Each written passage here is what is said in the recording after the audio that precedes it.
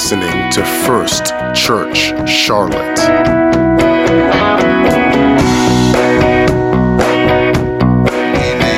Amen. I do want to greet Pastor and honor him in his absence, and Lady Elms as well, and of course Bishop David and Linda Elms. I do want to honor them likewise, as they've been such great leaders to us. Amen. Amen. They've been fantastic.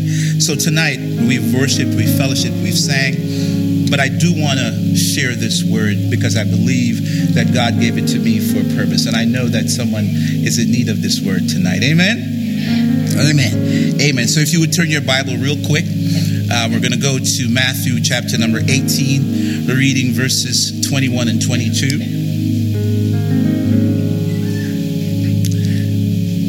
Amen. Amen.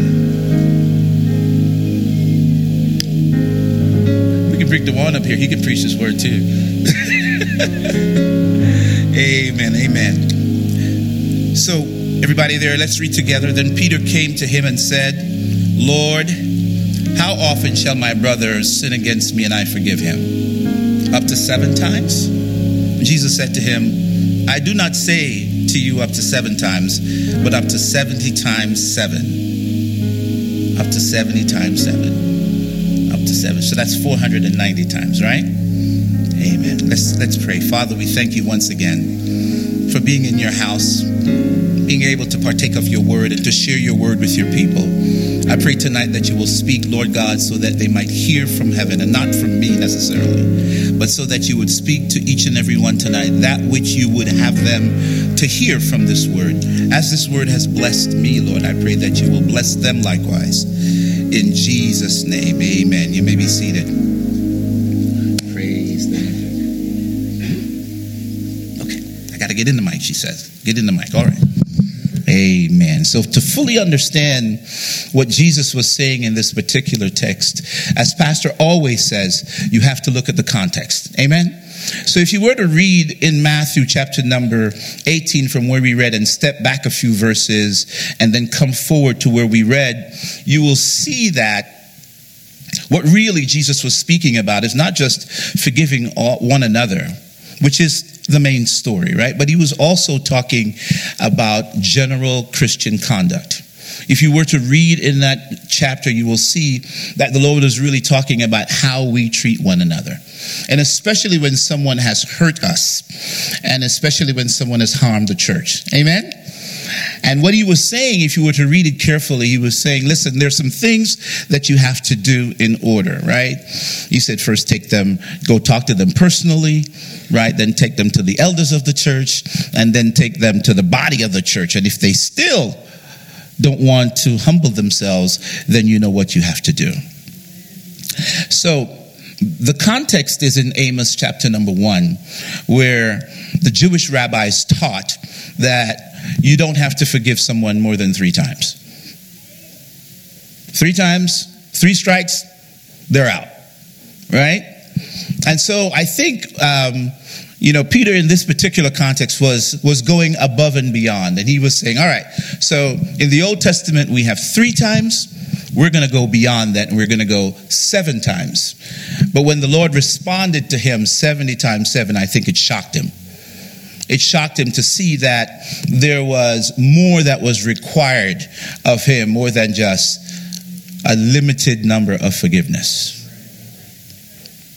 And that's what I'm talking about tonight. My title is Godly Forgiveness. Godly forgiveness. We really need to see the heart of God speaking through this particular text, saying, don't limit yourself to just forgiving a few times. Consider yourself more broadly than that and forgive as many and as bountifully as is necessary. Jesus responded that forgiveness should be offered 490 times in this text, far beyond what Peter was proposing. And it must have stunned him at the time. Although they had been with Jesus for some time at this point, they were still looking at forgiveness, much like it was in the law, where things were very specific. You do this, you do that to counter it, right? There were very, very specific things that had to be done. But here Jesus was kind of giving them a new word, a new law. He was saying, listen, you have to go well beyond that. Amen? Now, if you're going to forgive like this, you need the Spirit of God inside of you. I remember before I got saved, I struggled with this. And maybe that's the reason the Lord gave me this word. I struggled with forgiveness. I didn't get saved until I was in my 20s. And although I was in church from a child, but I had a temper. My mom will tell you about that. I don't have a temper anymore. When the Lord saved me, He took that temper away. I remember I used to hold people up. I used to plan. I used to plan how I was going to get them back. Anybody else like that? It may just be me. And it occurred to me that I was being more negatively affected than the person that I would not forgive. The unforgiving spirit was eating me alive. And it was causing me more pain than the person that I was holding up in my heart. They were on about their business. They were gone, right? They were happy-go-lucky, and I was here sulking, trying to connive and figure out a way and plan a way to get back at them. So I was being hurt, right? By my unforgiving spirit. Paul teaches us in Ephesians chapter number 4 and 32. He admonishes us rather. He says, we want to forgive one another even as God for Christ's sake has forgiven you. Here again, the forgiveness is not to be meted out in a limited fashion, but it is to be abundant and overwhelming and available to all. Right? If you're just going to give what you get, then you have your reward. But what Jesus has given us is way more than we would ever be able to give him. Amen? It was a debt that we couldn't pay back. It was a debt that we were unable to pay. And so he paid it on our behalf. Amen? So I wanted to find out what this forgiveness looked like. When the rubber meets the road, what does it really look like? How is it applied more practically to you and I? How do we understand this forgiveness and then turn it around and then apply it in our relationships? So I started doing a little bit of reading. First, I went to a definition. Baker's Dictionary gave me several definitions. The Hebrew term or word for forgiveness, there are three that are most popularly used. The first one is salah. The next one is kapah. The third one is nasar. And they all kind of mean the same thing. It means the complete restoration of relationship. So I want you to think about that. So someone's harmed you, and it broke the relationship in whatever way it broke it. Maybe it's a relative, maybe it's a really good friend, maybe it's a betrayal, maybe they told lies on you, and it betrayed your trust in them, and it damaged your relationship with that person. What the Lord is saying in this text, and what in this case Paul is saying, that when you forgive this person, the true definition of forgiveness is a complete restoration of that relationship. So you want to go back to the place before the relationship was broken. You want to go back to a place where y'all were good. Right? How many know what I'm talking about? You were good. All right. So this keyword restoration means to start over like it never happened. And we read in Matthew chapter number 6, verse 14, it says, "For if you forgive men their trespasses, your heavenly Father will also forgive you. But if you do not forgive them, your heavenly Father will not forgive you." What does that mean? Right? You're going to hell. Can I make it any more plain than that? Sin is not going to enter into heaven. And so if you don't forgive, you're carrying sin with you and you're going to be stopped. Amen? And so the Lord says you need to take care. So that's probably the verse that kind of grabbed me by my collar and said, listen, this is more serious than you think it is. Unforgiveness can actually keep you out of the presence of God. And I did not want that to be my situation, right? I did not want unforgiveness to keep me from experiencing eternal life with the Lord. Amen? All right. From personal experience, I told you I've struggled with that. Thank the Lord, He forgave me and He delivered me. All right.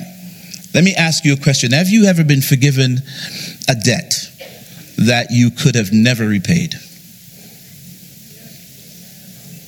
Someone, I'm not talking about the Lord forgiving you. I'm talking about like you and me kind of thing. Someone hooked you up in a way that, you never expected, and it was overwhelming. Anyone here willing to raise their hand? It's a Bible study. Come on, you can participate. I saw 4 hands, 4.5. Is that you, Brother Raul?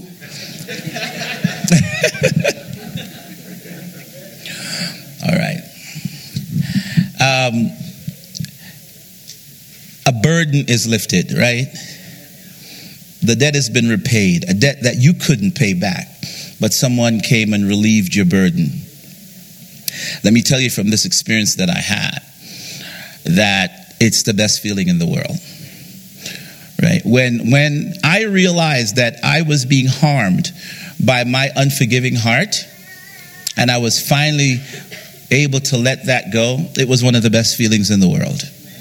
And I tell you that because I'm hoping that you can see that as well. So if you've got a situation in your life today where perhaps you're struggling with forgiving someone, and that's really where the rubber meets the road, right? If you've got a situation where maybe someone in the church talked about your shoes, or someone said something that was offensive and it got back to you. You may not have even verified it, but it got back to you and it's eating you alive. You don't have to raise your hand. You can just nod. Right? I am encouraging you to take that to the altar. Give it to the Lord and find it in your heart to forgive them. So this is where I really struggled with my pride. Because it means not just to say the words. Pretty much anyone can say, I forgive you. But as you will learn here in a minute, that's not really where forgiveness happens. Saying the words are easy, but doing the thing, to forgive is a verb, it's an action phrase. It's something that we have to do rather than something that we say.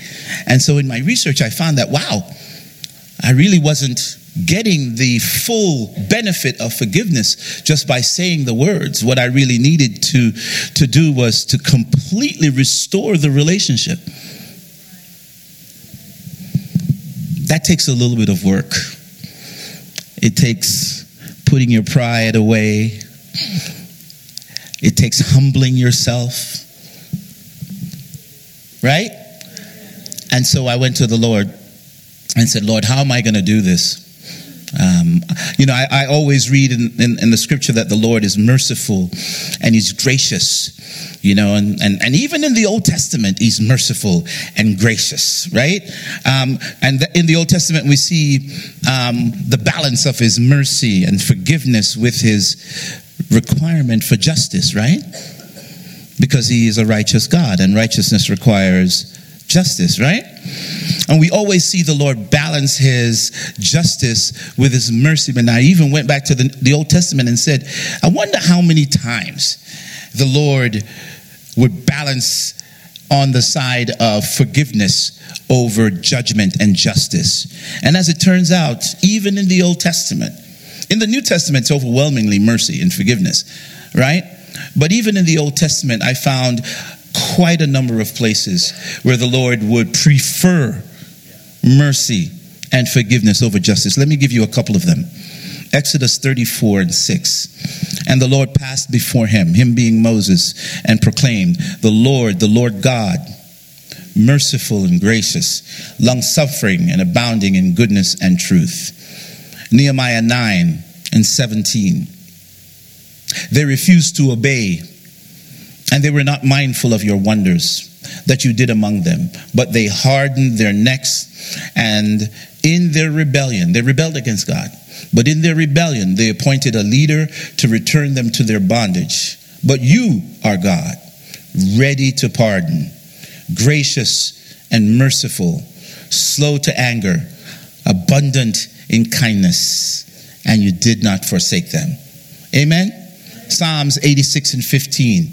But you, O Lord, are a God full of compassion and gracious, long-suffering, and abundant in mercy and truth. And here we see, even before the Lord Jesus Christ himself came and brought grace and truth to us in the fullest sense, even then God was pardoning. He was kind of tipping his hand, right? He was kind of saying, hey, I love you. You know, I cannot live with sin amongst me, and sometimes I have to administer justice, but I love you anyway. Kind of like how my parents were. Even when my mom was beating me half to death, she was saying, I love you. And this is why I'm doing it, because I love you. Maybe it's just my mother did that. She would be spanking us and saying, I'm spanking you because I love you, and you will remember this day.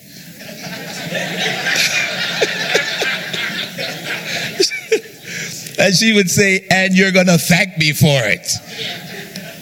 I'm like, Ma, the lovely mother that you see come here from time to time and walk around, that's not the Sister Dixon I was raised with.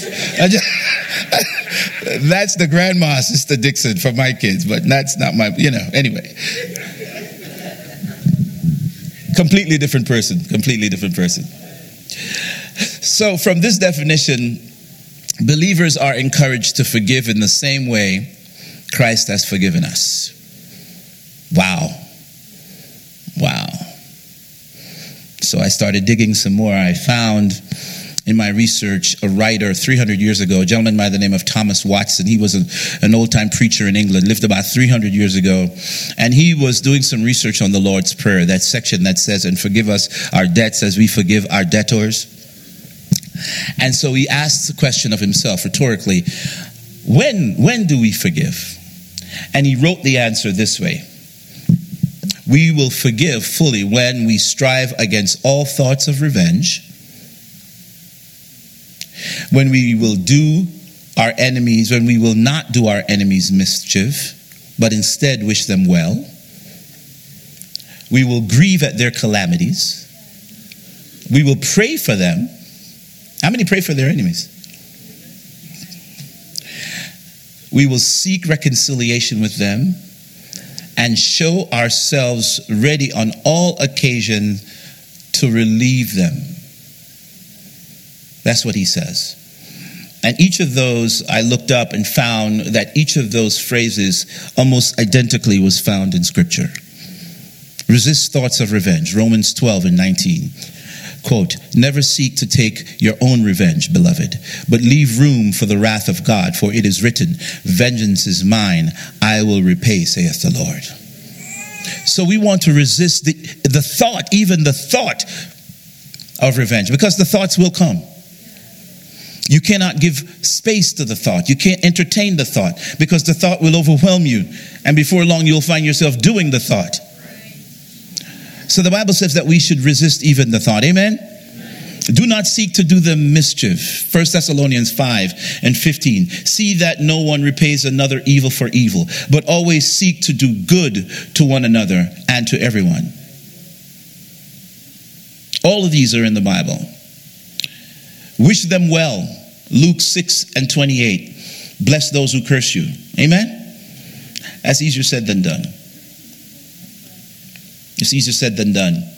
If we were to actually practically apply these, look for ways to practically apply them to our lives, you will begin to see a molding, a changing in your attitude, in your life, and in your heart towards your enemies. I was teaching Bible study, my small group, last week, and some of these same themes came through. In order to really get to your enemies, to where you break them down, break down the hatred, try praying for them earnestly. Because when you pray for someone, you have to first put them in your heart. Right? When you put someone in your heart, it becomes harder and harder and harder to hate them. Because you know that's where the Lord deals, right? Right? So I encourage you, if you are struggling to forgive someone, start praying for them. Start praying for them. Grieve at their calamities. This is harder too. Proverbs 24:17. Do not rejoice when your enemies fall. And do not let your heart be glad when they stumble. Oh my. Godly forgiveness, right? Pray for them. We went over that, Matthew 5:44. But I say to you, love your enemies and pray for those who persecute you. These last two I find to be very difficult. Seek reconciliation with them. Romans 12:18. If possible, so far as it depends on you, be peaceful or live peaceably with all men, the King James says. So what does that mean? It means that you're going to have to step over the hate line and go humble yourself to the person with whom you're having a challenge. And, you know, in a sense, you're going to have to ask their forgiveness. Is the most effective way that I've found it to be. Right? The Bible says if your brother have aught against you, don't wait for him to come to you. You go to him. So that's what you have to do. You know, you've got differences, but, you know, if you want to live a Christ-filled life, a Christ-centered life, you're going to have to, you know, break your pride down and go to that person and say, hey, listen, I know we're fighting. This has been going on for some time, but I want us to forgive one another. I want us to love one another. Here's that word, love. Forgiveness is rooted in love, right? You know, true love, right? Godly love, right? Last one. I'll come back to that in a second. Be always willing to come to their relief. Exodus 23:4. If you meet your enemy's ox or donkey wandering away, you shall surely return it to him. So these things we ought to practice if we want to engender godly forgiveness in our lives. Resist revenge, not returning evil for evil, wishing them well, grieving at their calamities, praying for their welfare, seeking reconciliation, and coming to their aid or distress. All of these things point to a forgiving heart. And Matthew 18:35 says, this is how my heavenly Father will treat you unless you forgive your brother and sister from your heart. From your heart. So forgiveness is not ignoring the sin, right? Forgiveness is not putting the offender on probation. You know how we do? If you do this one more time, that's not forgiveness. It's not limited or merely refusing to retaliate. It's more than that. It's going the extra mile, right? It's going the extra mile. All right. So I wanted to find a good example of this. So I went back to, if you remember, South Africa, right? Living on the system of apartheid, legal apartheid. And years after apartheid was abolished, they convened what's called the Truth and Reconciliation Commission. Anybody remember that? Heard of that? Right? And I went digging around for examples of forgiveness there. And I'd heard some stories, but I wanted to kind of I wanted to kind of find one that spoke to this biblical kind of forgiveness that the Lord gives us. So let me read that for you. The scene is in a courtroom in South Africa. A frail black woman stands slowly to her feet. She's obviously well in her years. Facing her from across the room are several security police officers. One of them, a Mr. Vanderbroek. He had just been tried and found guilty in the murder of the woman's son and husband. He had come to the woman's home, taken her son, shot him at point-blank range, then burned the young man's body while he and his officers partied and celebrated. Several years later, Mr. Vanderbroek and his cohorts returned to this house, to the woman's house, and took her husband. They took him, and for 4 months, she hadn't heard anything from him. And then almost 2 years later, after her husband's disappearance, this man came back to fetch her. Her husband was still alive for 2 years. Her husband was still alive. Mr. Vanderbroek and his friends took this lady back to her husband. He was bound hand and foot by the riverbank, beaten but still alive, strong in spirit, and he was lying on a pile of wood. And the last words she heard from his lips as Vanderbroek and his fellow officer poured gasoline over his body and set him aflame was, "Father, forgive them." So this godly forgiveness thing that we're talking about goes beyond words. When the woman stood in the courtroom and listened to the confessions of Vanderbroek, a member of the Truth and Reconciliation Commission turned to her and said, "So, lady, what do you want? How should justice be meted out to this man who has so brutally destroyed your family?" And without hesitation, she said, "I want 3 things. I want first to be taken to the place where my husband's body was burned so that I can gather up the ashes and the dust so I can give his remains a decent burial." She paused, then continued, "Secondly, my husband and son were my only family. I want, therefore, for Mr. Vanderbroek to become my son. I would like for him to come twice a month to the ghetto where I live and spend a day with me so I can pour out on him whatever love I have remaining. And finally," she said, "I would like for Mr. Vanderbroek to know that I offer him my sincere forgiveness because Jesus Christ died to forgive." This was also the wish of my husband, she said. "I would like for someone now to kindly come and take me over to his side, lead me across the courtroom so that I can take Mr. Vanderbroek in my arms, embrace him, and let him know that he is truly forgiven." As the court assistants came to her to lead her across the room, notice she didn't say, "Let him come to me."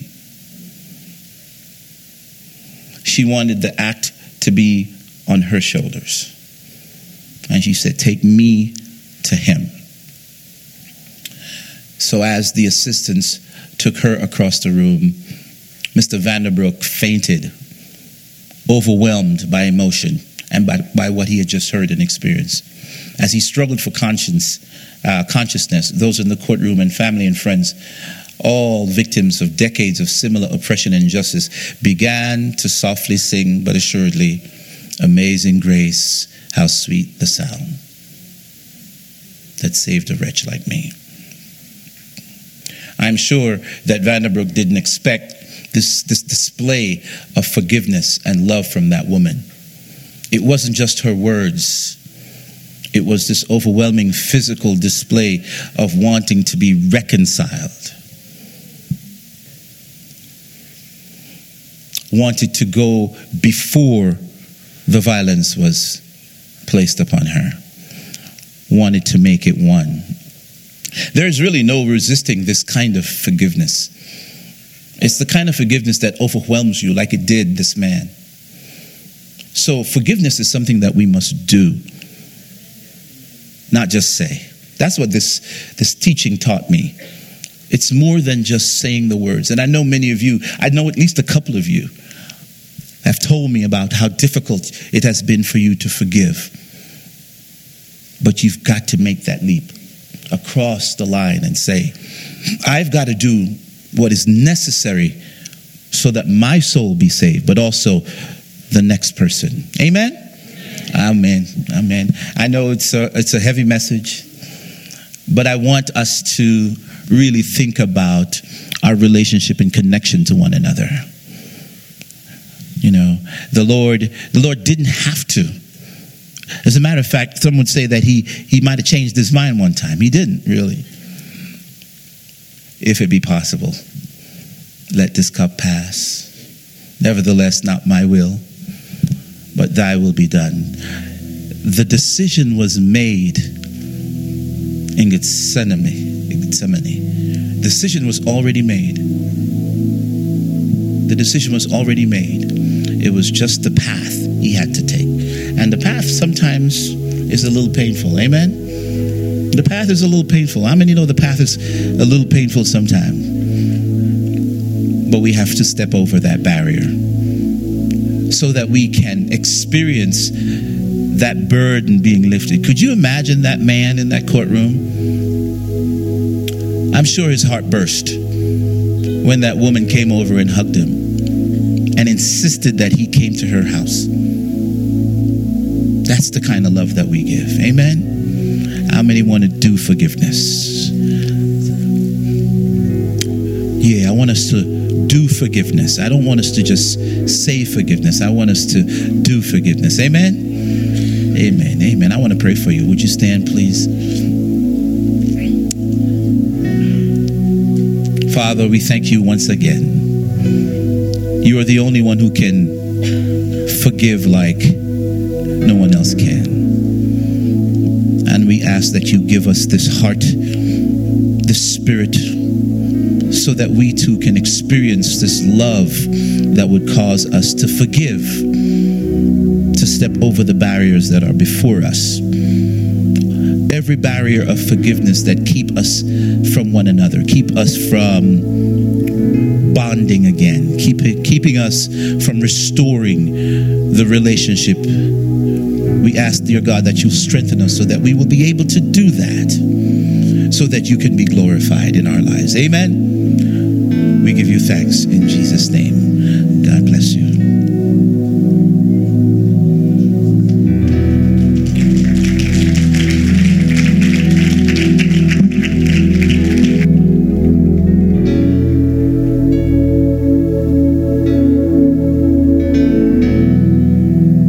Praise the Lord. How many want to be a true forgiver? I mean, that was such a good word. Thank you, Brother Dixon. We love you. I'm a product of his teaching. In fact, I was in many of his Sunday school classes, so it just brings back memories. But thank you guys for coming out on a Wednesday night. Why don't you turn to somebody and say, I just forgive you. Even if I don't even know why I'm forgiving you, I forgive you. We love you. Have a good rest of your week, and we'll see you on Sunday. Thank you for listening to First Church Charlotte. If you're in the Charlotte, North Carolina area, come join us at 4929 North Sharon Amity Road at the corner of Shamrock Drive. Sunday mornings at 9 and 11 a.m. and Bible study Wednesdays at 7:30 p.m. Online, find us at firstchurchclt.com or like us on Facebook or Twitter. We hope to see you soon. Come worship with us.